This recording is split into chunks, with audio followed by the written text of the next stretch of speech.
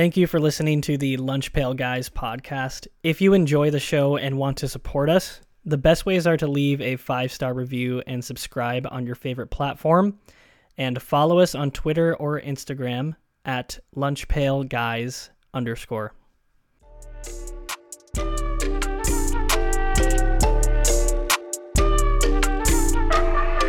Hello and welcome back to the Lunch Pail Guys podcast. I am your host, Wyatt, co-hosting alongside Jared, Bart, Lucas, and Aiden. Before we get into the meat and potatoes of this episode, we're going to go over some quick news that we missed. Dylan Brooks has dodged the media 2 games in a row. I was trying to look to see if he addressed the media after the Lakers lost to the Grizzlies in Memphis. I've not seen anything yet, but he did say that he feels like he's been painted as a villain. And... you know, he decided that he just didn't want to talk about it. You were the painter. He was the painter Exactly. if he's been painted as a villain. Self-portrait, yeah. I don't like doing updates because if you care about the playoffs, you probably are in tune with what's going on. But Jimmy Butler did drop a career high 56 to take a lead 3-1 against the Bucks, which is incredibly impressive. If you have been watching the show or listening to the show for a long time, you do know I am the #1 Jimmy Butler fan. So this is just another feather in my cap to say that I've always been right about one of the greatest playoff performers of all time. 56 point Wyatt called the credit for Wyatt. Exactly. Wyatt said that it was going to be a 56-point game beforehand. We all saw that message. In the I chat. called the Miami Heat's making the finals a couple years ago, and I've ridden that train ever since. Years ago. Wyatt, remind us where you had the Heat ranked in our playoff power rankings. I don't even know if did you I said rank them, but you couldn't have had them that high. I said them. But I said them. Yeah, so what did they fall They to? were 14 or something. Yeah, they were not high. At that point, they had lost their first playing game. So. Oh yes. DeJounte Murray was suspended 1 game for intentionally bumping a ref after Game 3, so he missed Game 4. Trae Young kept it alive, and now he gets a chance to revitalize his name, I guess you could say. Or maybe do it again. I don't know what his plans are. Anthony Edwards is facing 2 charges of third-degree assault after swinging a chair and hitting 2 arena employees in last night's game. Incredibly weird. I saw the video. It's an incredibly weird video. He is sprinting off the court. He grabs a chair. He does a full 360, and as he's doing the 360, he lets go of the chair, and it hits 2 employees on the side. He didn't, knock him out or anything like that. It basically is when a scooter hits your shins, but they still did want to press charges. And it was stupid. It was incredible. I don't know what he thought would happen there, but right. Yeah. What are you picking up chairs for? It's like when you get hit by a car on a college campus. You know that metaphor? Mm-hmm. We've all been there, where it's like, I don't care if it was intentional or not. I'm going to make a claim so that I can get money off of this person. If you get hit by a rich NBA player, you're going to call the cops. But it was weird, too. You said it was a weird video because it was like he premeditated it because he, in the sense that the moment the game ended, he ran off the court and he did that. It was like he was planning on doing it before the buzzer even sounded. It was very strange. I don't know why he did that. Yeah. He wants everybody to know how much he cares, I guess. Cry and say. The third recent Timberwolves player to complain about the Gobert trade. So. Exactly. You should have thrown them at Gobert. I don't know. Also, apparently people aren't suing. He is being criminally charged. Yeah. I don't know. What can you sue for if there is no criminal charge? I don't know. It's all speculation. I didn't go to law school. One of us did not graduate from Notre Dame on this podcast, so it was Bart. But we'll see. So Joel Embiid did suffer an injury against the Brooklyn Nets. Although it was a very quick series, he has a sprained LCL after falling down awkwardly, what looked like in the video. At least the video that gives it credit from when he got the injury. But Jared, can the Sixers ever rely on Joel Embiid if they want to win a title? I think they can, yeah. I think there's 2 reasons I think that. I know Embiid has missed many playoff games, but if you actually look at how he's played in those series, he still has played pretty well. And a lot of his injuries as well somehow happen in the first series for some reason, but after he returns, he doesn't miss any more games the rest of the playoffs. So if you look at, for example, the 2021 NBA playoffs, Game 4, he's the first round, he suffered a small lateral meniscus tear in his right knee. The next series was against the Hawks. He played all the games, 30 points a game, 12 rebounds per game. Pretty good series, I'd say. The 2020 NBA playoffs, they did get swept, but he was playing with an ankle injury. Again, averaged 30 points a game, 12 rebounds. Lucas always talks about how the Sixers were probably a Kawhi bounce away from a championship in 2019. Embiid was hurt. Embiid was hurt during that playoff run too, with left knee soreness. First round, he missed Game 3 against the Nets. Came back Game 4 again, put up 31 points, and played decent. He didn't play as well in the Raptors series, but it wasn't terrible. Like 17 points a game, 8 rebounds, 3 assists a game. And I see the additional point that helps out this year, for example, is that the other series, the way it's been shaken out, have kind of helped the 76ers. Because this year's playoffs is kind of a war of attrition in a lot of ways. There's just a bunch of injuries everywhere. And the way that the Hawks-Celtics series is playing out is they're getting more rest with him now, too. Giannis is, even if he's back, he's also playing hurt, too. And they might not even have to face the Bucks. They might get the Heat or whoever comes out of that part of the bracket, too. So I think overall, even when Embiid is hurt, he actually still plays pretty well when he does come back. And I think that gives me enough confidence to say they can make a run for one title, I think. I think they can rely on him. Yeah, I looked at his playoff game logs on Basketball Reference. They've played 54 playoff games since he's been on the Sixers, and he's missed 7 of them. And he's never missed more than 2 in a postseason. So I feel like he kind of gets a bad rap. Like, that's not that bad.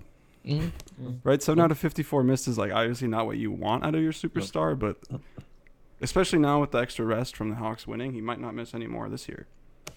And that's the thing too is he's a gamer too. Like he's playing hurt. He's playing sick like he did in the 2019. He had like a bunch of like flu and like illness, all that sort of stuff too. That's the thing I like about him, is he's a gamer. And another thing too, in terms of like, this is just maybe more of a aside, but I kind of think I get like a little angry sometimes on how we talk about player injuries, because I think there's like an implicit blame on the person when people's bodies just betray you. It's going to happen to everybody. Your body's just going to betray you at some point. And obviously NBA athletes, of course, rely on their body more than like somebody that's like working in a cubicle or whatever. Average human being. Yeah, than the average human being. But I think the implicit blame that's put on players about injuries, unless they're like not taking care of their body otherwise or something. But I don't think that's the case with Embiid. I think the implicit blame is actually kind of annoys me now. Now that I've gotten a little older, I don't know. But I would say it definitely does annoy me that like it's not the player's fault.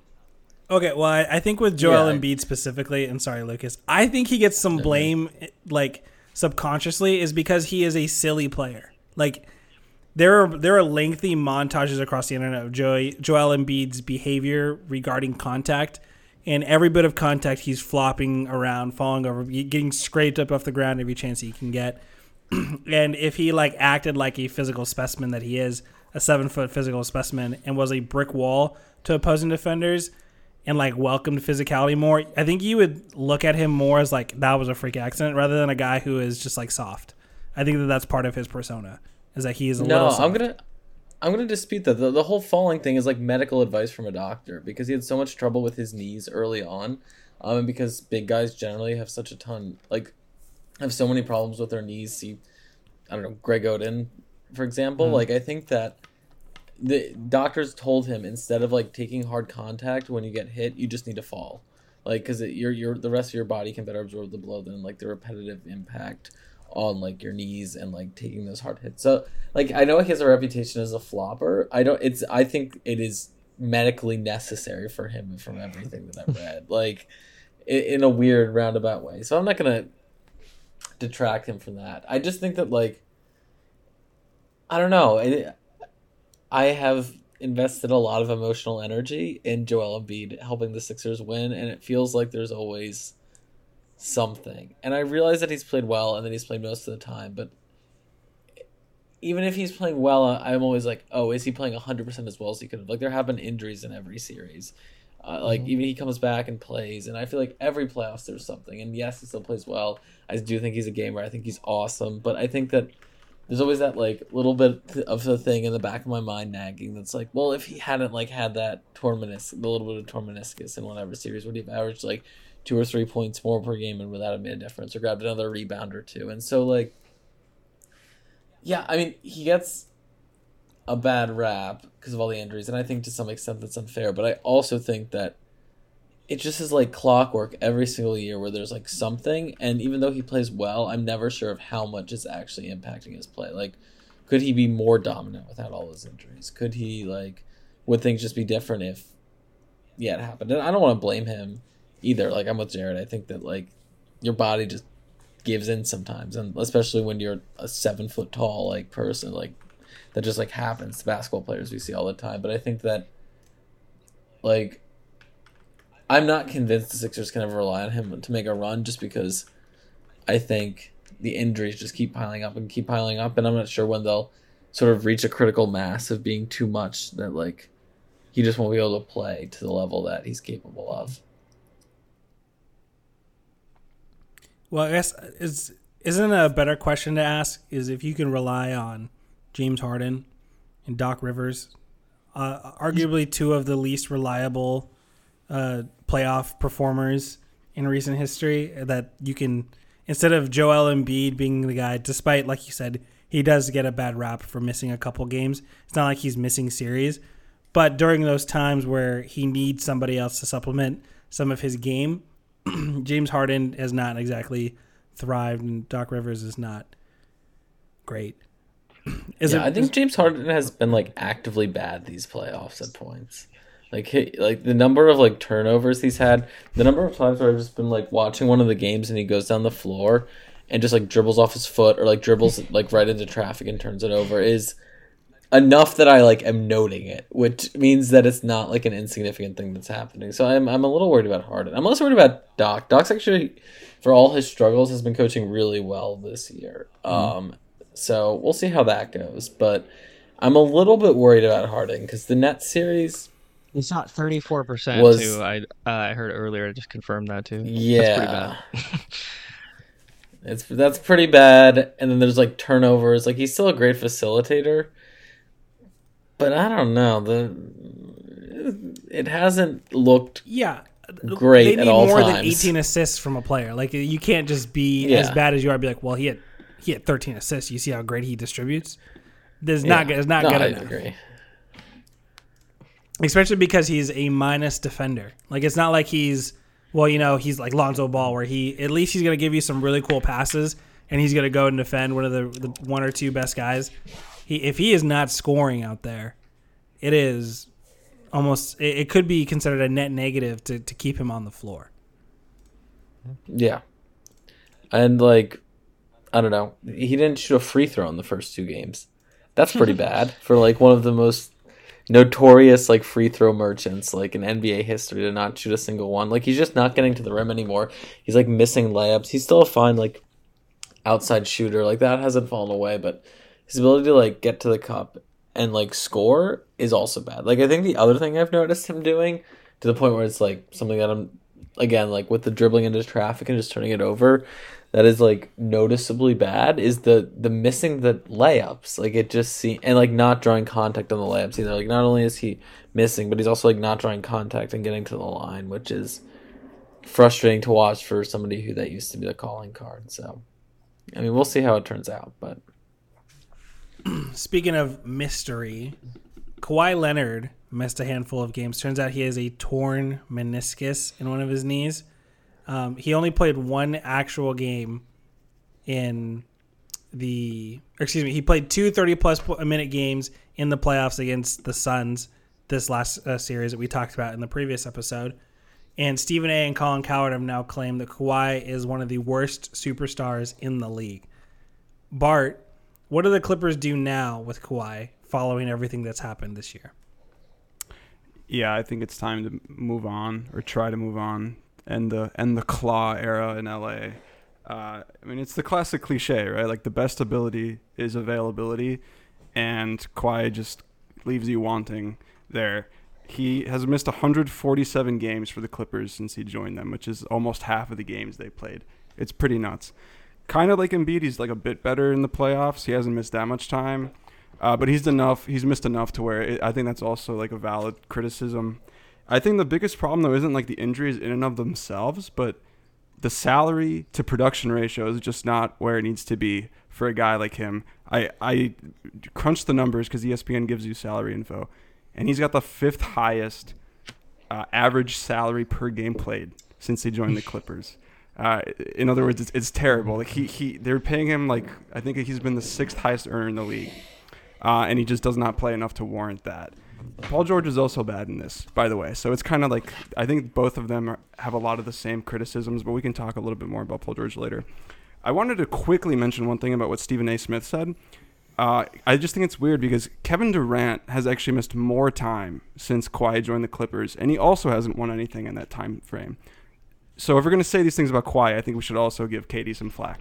But that's just a quick aside. So, yeah, I think the Clippers do need to move on, though, but it's just tough because Paul George and Kawhi both have 2 years left. They have like a guaranteed year and then a player option. I would assume they're both going to take it. They're 32 and 33, respectively, starting next season. Neither one can reliably stay healthy. Kawhi especially is terrible because it's once again the knee, right? Like you said, it's the torn meniscus now. He's got the degenerative thing. He tore his ACL. He had surgery, so he missed the whole season. So how can you possibly expect them to get more healthy as they get older? I don't think it's possible. I don't know who the trade suitors would be, but they might exist, and I think the Clippers should definitely be trying because, like, at this point, you're paying both of these guys too much money, and they're not healthy often enough to warrant that. So it's probably time to, close this era and try to basically rebuild from scratch with new draft picks. Yeah. Colin Cowherd, too, has been on the train that Steve Ballmer is done with Kawhi. He's done with all this stuff. I mean, as he should be. I think this is just like you were saying too, Jared. Like, it's not. Some people are saying like Kawhi's like stringing them along. He doesn't want to play. I think this is also an example of a player whose body is just not like he just can't hold up, and it's not really anybody's fault. Yeah. Yeah, it's also crazy to me. Like, I feel I actually did not know the KD stat either because I don't know what it is about the public perception about it, but I just feel like I assume Kawhi has missed way more time. It's because of the San Antonio situation when he had that dispute with the team doctors. Yeah, and that's kind of followed him. Yeah, and I think, and Kevin Durant missed the whole season with an Achilles injury, which I know is not like it's not like it didn't happen. But Kawhi missed more time throughout a year, and Kevin Durant, since that injury, has been. I think if you did it from that time frame, he would be far more available than what Kawhi Leonard is. Well, but Kawhi also missed a whole season when he got his ACL repaired. Yeah, coupled with a lot of other rest periods in between. I don't think KD takes his. I think when KD is ready to go, he goes, and he plays a lot. Lucas, you're gonna say something? I don't know. We got sidetracked onto KD and his time missed. So I will pass the baton elsewhere. The championship window is completely closed for the Clippers. The best chance that they got was when they blew the 3-1 lead in the bubble to Denver. I know that the next year after that, they lost to the Suns in 6 in the conference finals. The year after that, they missed the playoffs, and then they just lost 4 straight in this year's playoffs as well. He was supposed to be a championship guru, a playoff assassin, following his stout stint in Toronto, and that's all gone. Yeah. And there's I don't know if there's any more meaningful games of basketball left in Kawhi Leonard's career, and there certainly was no meaningful games of basketball played during the Kawhi Leonard era in Los Angeles. And like, these injuries are not. They're played by the Lakers. I know that we've a lot of talk here about the way bodies are and how people can rely on them. Like, these aren't baby injuries where, we're talking about personas of whether or not he just doesn't want to and he's sitting out. Like, he's partially torn ACL, torn meniscus now. Yeah.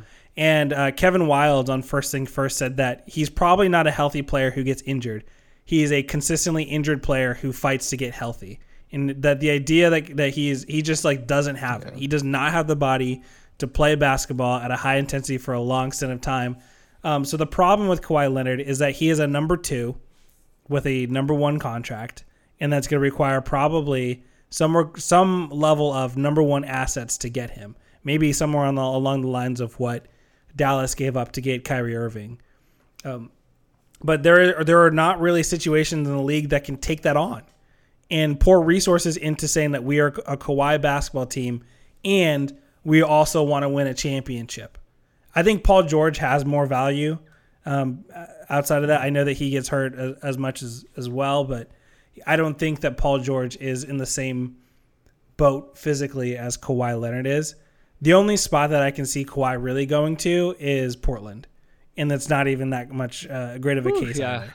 Dame does not. Dame plays like 66, 67 games. He played 28 one year. I think he played 54 this year, but I think that was partially because he got shut down as well. But Dame is a killer. Dame is an incredible performer, and he would take a lot of the pressure off of Kawhi Leonard physically, where maybe Kawhi can play 25 minutes a game and not have to play a full 42 or 46.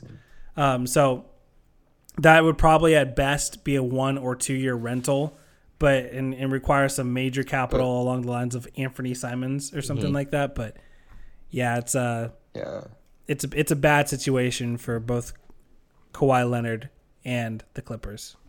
Yeah, I just don't understand why the Blazers would be in the market for a rental, though. I understand that they have Dame, but they can't possibly think that they're a very injured Kawhi away from contending, right? I think they're going to keep Dame. Anyway, he's gone. Maybe Dame's they gone. do. Yeah. yeah. They might be desperate enough. I mean, Dame has kind of put a lot of pressure on them. It's like you either got to make a choice and keep me and pour resources into me being here right now, or move me. So it might be a situation where, like, you know, that we want to see him win a championship here, and I don't know if that's possible, but it's not. No. I can't imagine a single scenario in which that is, but I don't know. We'll see. Maybe they get Wembanyama, you know. Yeah. Also, And then trade year for one. Kawhi. Yeah. Trade Wembanyama 1 for 1 for Kawhi. Yeah. What's interesting about the whole Clippers scenario is that I don't think the Clippers were wrong, like, to go for this in the first place, or for anything they've kind of done, or for most of it. You know, right? Like, they bet on superstars, which has worked in the past for other teams. They bet on a guy who had was coming off a championship. Paul George is like a serious all-star. Like, I don't think they did anything wrong. It didn't work out. Yeah. Like, they just got kind of screwed, I feel like. Yeah, I agree completely. Everyone thought, like, hey, we run the West. You know, this is Kawhi's town. LA, they put the billboards up and all that. And even when Paul George got traded, I thought it was a really big deal. But now it looks like a major misstep for the franchise with the way that Shai Gilgeous-Alexander has progressed as an NBA player. I'm sure they would love to have him instead, Kawhi and him.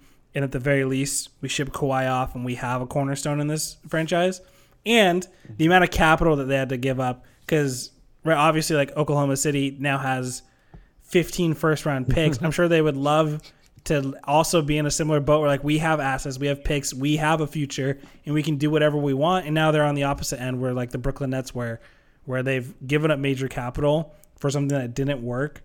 And, you know, if you want teams to go out and take risks, like Portland trading for Kawhi, you have to allow them to fail. I totally understand that. I'm not saying that they're dumb for doing the deal, but what I'm saying is that they're screwed, and they now need to do what the Brooklyn Nets did, and, like, let's just see what we can get back. If I can get, you know, the Warriors pick or whatever, you know, then I'll take that.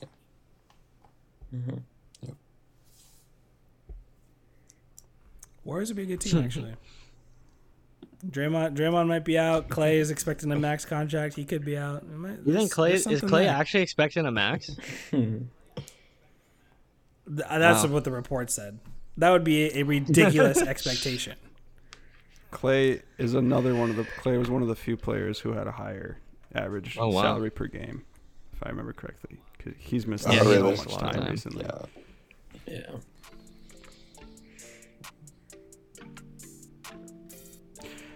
Well, we don't miss time. We're here every week.